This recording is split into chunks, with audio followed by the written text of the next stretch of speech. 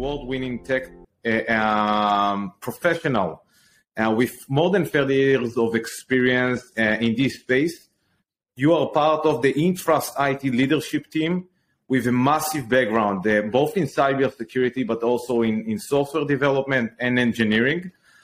In addition, you are a regular speaker at youth channels like CNN, Fox News. So pleasure to have you on the call. And that's amazing. So many things you've been doing. Yeah, happy to. First off, thanks for having me on. I always love to talk about IT and cybersecurity in particular, so I appreciate the opportunity to chat about this with you today. I'm pretty much a lifelong nerd, as you could see from the stuff that I sent you guys. Pretty much from high school on, I've been involved in technology, spent most of my career as a software engineer, and about, I'd say maybe 5 or 6 years ago, and honestly, to a large extent, because of the fact that it felt like software engineers didn't really take security seriously and weren't being trained on it. And that's, I always love to talk about this because I've also am still teaching some programming courses at a local community college. You know, there's still just not a lot of emphasis on the security aspect of it. So when I looked out and said, okay, as our society becomes more and more digital, as we require more and more technology just to exist, especially, you know, here in the United States, everything is digital now. It's almost impossible to get off the grid. I started to get concerned really about the societal impact of all of this technology and the lack of cybersecurity. Things like the Internet of Things, right? These so-called smart devices. You know, people are buying this stuff with little regard to privacy or security. They're plugging it into their networks, which are increasingly now remote, people trying to work from home as a result of the pandemic and so forth. You know, you don't have the benefit of a highly secure perimeter, firewalls, IT nerds running around trying to secure this stuff. You got people trying to work from wherever they are, and they're throwing all these relatively insecure IoT devices into their networks. And just stuff like that made me start to think, you know, I have a personal interest in the cybersecurity space. I think, you know, as an IT professional with some experience there, I kind of have a duty to try to help other people realize how important this is and the increasing importance of it. So I sort of, like I said, about 5 or 6 years ago, started to make the transition out of the pure the software development, software engineering aspects of this, and try to get more involved in cybersecurity, and especially just trying to raise awareness about it and things like the importance of these frameworks. There's so many excellent frameworks out there and so many things businesses can do to improve their security posture that are relatively inexpensive, in some cases free, but it just feels to me like many people still don't know. They don't understand the risk, or I still hear, oh, I'm too small, that'll never happen to me, I got nothing worth stealing. And I can assure you, your money is worth stealing, and they will steal it if you make it easy for them. So that's kind of how I got here today. But yeah, I'm a lifelong nerd, and, you know, kind of wear it as a badge of honor, you know. No, but that's amazing, actually, because this is such a unique perspective coming from software engineering into the cybersecurity space. Knowing many developers myself and engineers, I know that many of them don't really like when it comes for security controls.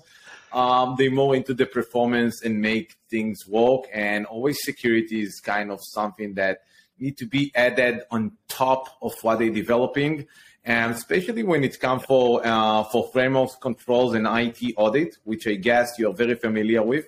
What do you think? Does compliance equal security? Actually, I think absolutely not. I think they're definitely very well related to one another. And I think you can certainly be secure without being in compliance.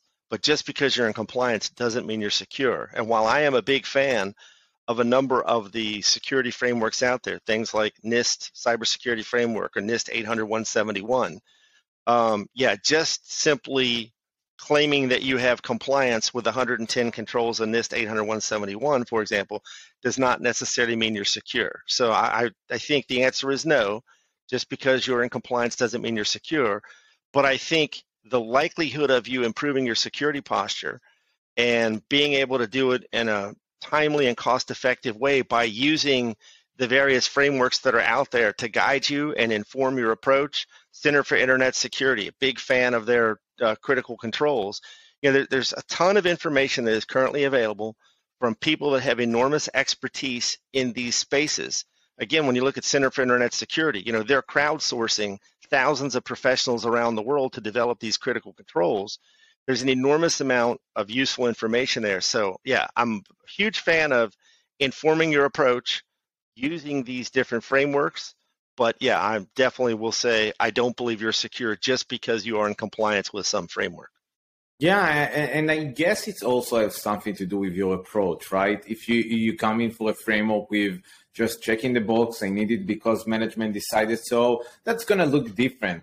If you're really going to deep dive and understand the countermeasure that you implement, and coming from your background, also making very technical controls around the secure software development lifecycle and change management, I guess that there might be some contribution when it comes for balancing the security, actual security for the company, so people can feel safe, with what they're doing in the software. It just makes me think in an era that data is the new oil, and actually your data goes to not only to your vendors, but also to your vendors, and you're not holding only your customers' data, but also holding your customers' data. And when it comes for privacy regulations, CCPA, CPRA, does it make any difference when it comes for personal data? I think it does. I think, first off, I would hope, although, I'll be the first person to tell you I'm not a fan of a lot of the surveillance capitalism model so many of these tech titans are built on, because I don't think the average person really understands how much data they're giving up and how it's being used by these companies. In fact, again, without getting too far down the conspiracy rabbit hole here, there are companies out there who are building machine learning algorithms that can supposedly predict whether you would be a good renter or a good insuree or a good employer or whatever. And they're buying all this data. Companies, who are in a hiring mode might use one of these tools and decide you wouldn't be a good employee based off information that may or may not be accurate. You may or may not have given up if you realized could be used about you in this way. So again, I'm not a huge fan of the whole surveillance capitalism model.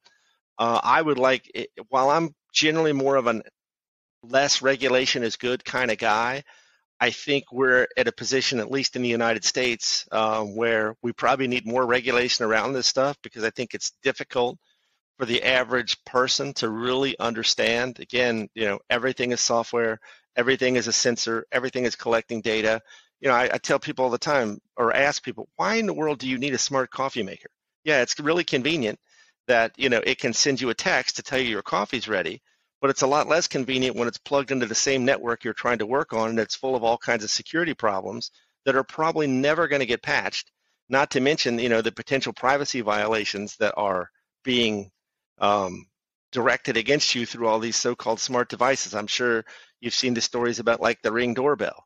It comes out recently that the thing can hear your casual conversations from up to 25 feet away. Where's that data going? Who has access to it? How long does it last? I don't know, but I guess my long-winded point is I don't think the average person really fully understands these things.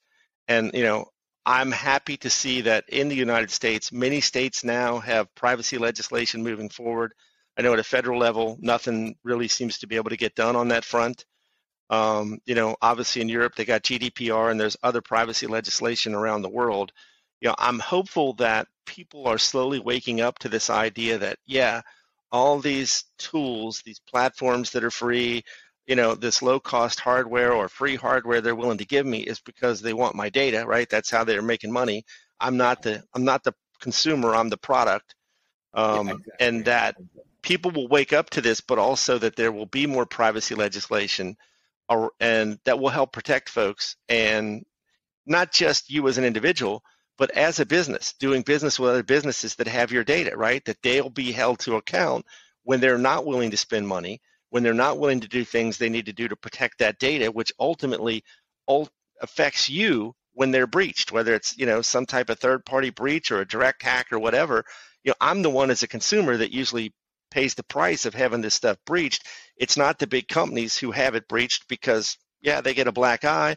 There's some bad will, but for the most part, at least in the U.S., you rarely see, even companies like Experian, right? These big clearing houses of data, you rarely see any long-term consequences from these major breaches. So I would like to see more of that. And I wish people would take this stuff more seriously. It's totally right. It just reminded me, the movie I Legend with Will Smith. There is a scene with the car. He has a smart car. The car is driving itself. He's resting assured that he's going to get to his destination safely. And suddenly something hacked into the system and tries to kill him.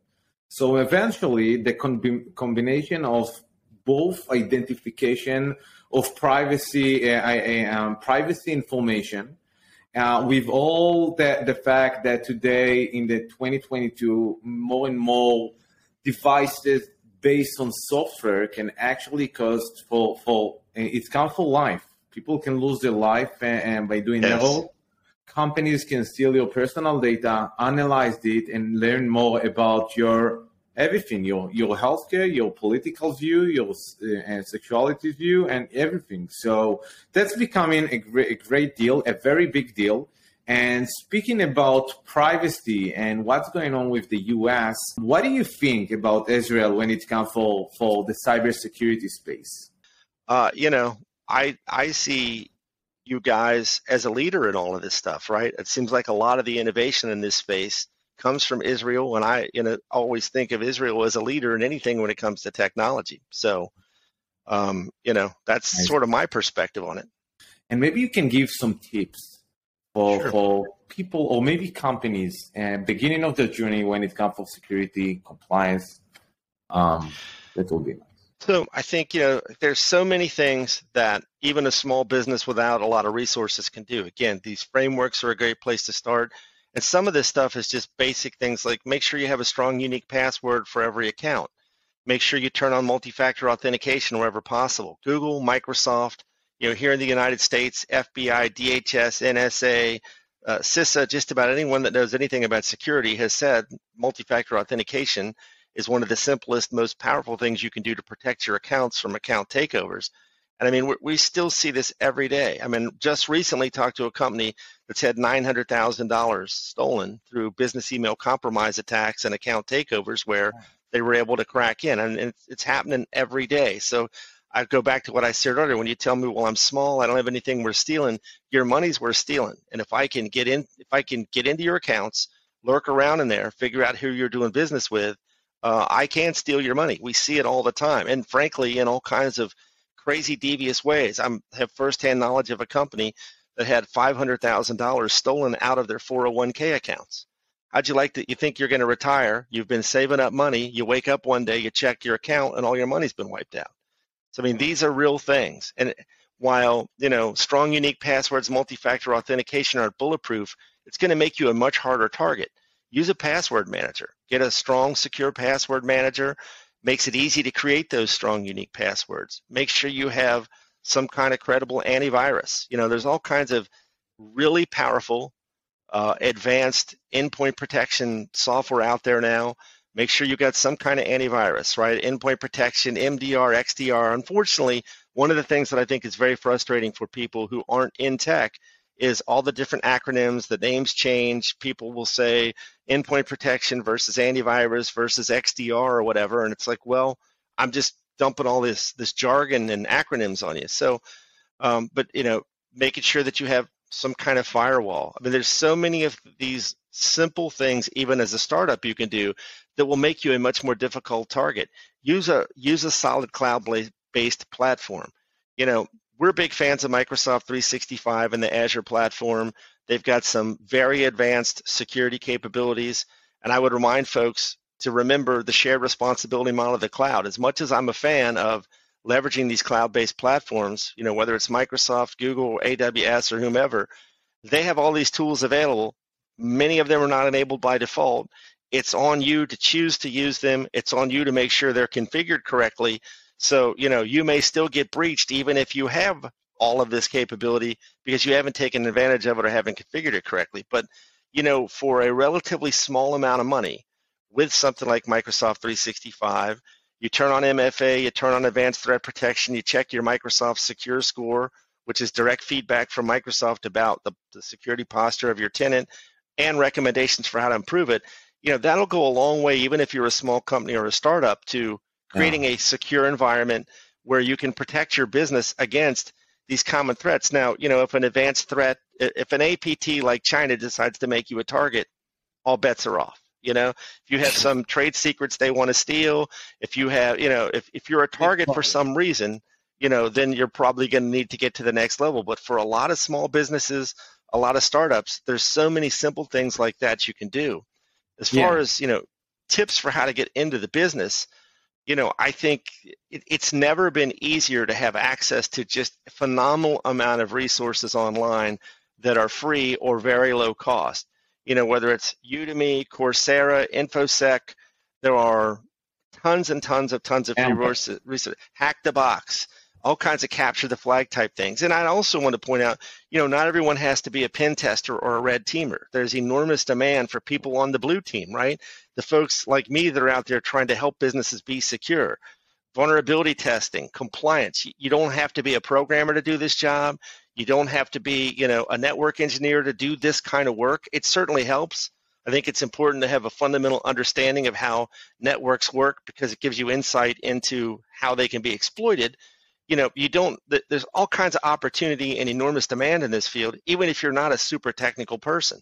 Somebody has to be able to explain this stuff, right? Somebody has to be able to sell the stuff. There's always new tools. There's always new attacks. Unfortunately, the bad guys are super creative, super devious, and, in many cases will stop at nothing to steal your money or your secrets or whatever it is they're after. But yeah, there's just an enormous amount of free resources. Thank you so much, David. It was a pleasure having you on our podcast, and looking forward to following you on YouTube channels and hearing more from you. Thank you very much. I really appreciate the opportunity. It's always good to get the word out there and hopefully help folks realize this is a thing they should care about, and that there are, as you pointed out, so many simple things you could do. Install the patches, right? There's a lot of simple things you can do. Doesn't cost a lot of money in many cases. Doesn't take a lot of time or expertise, and just enormous amount of opportunities from a career perspective in this place. So I appreciate the opportunity to chat about it with you today.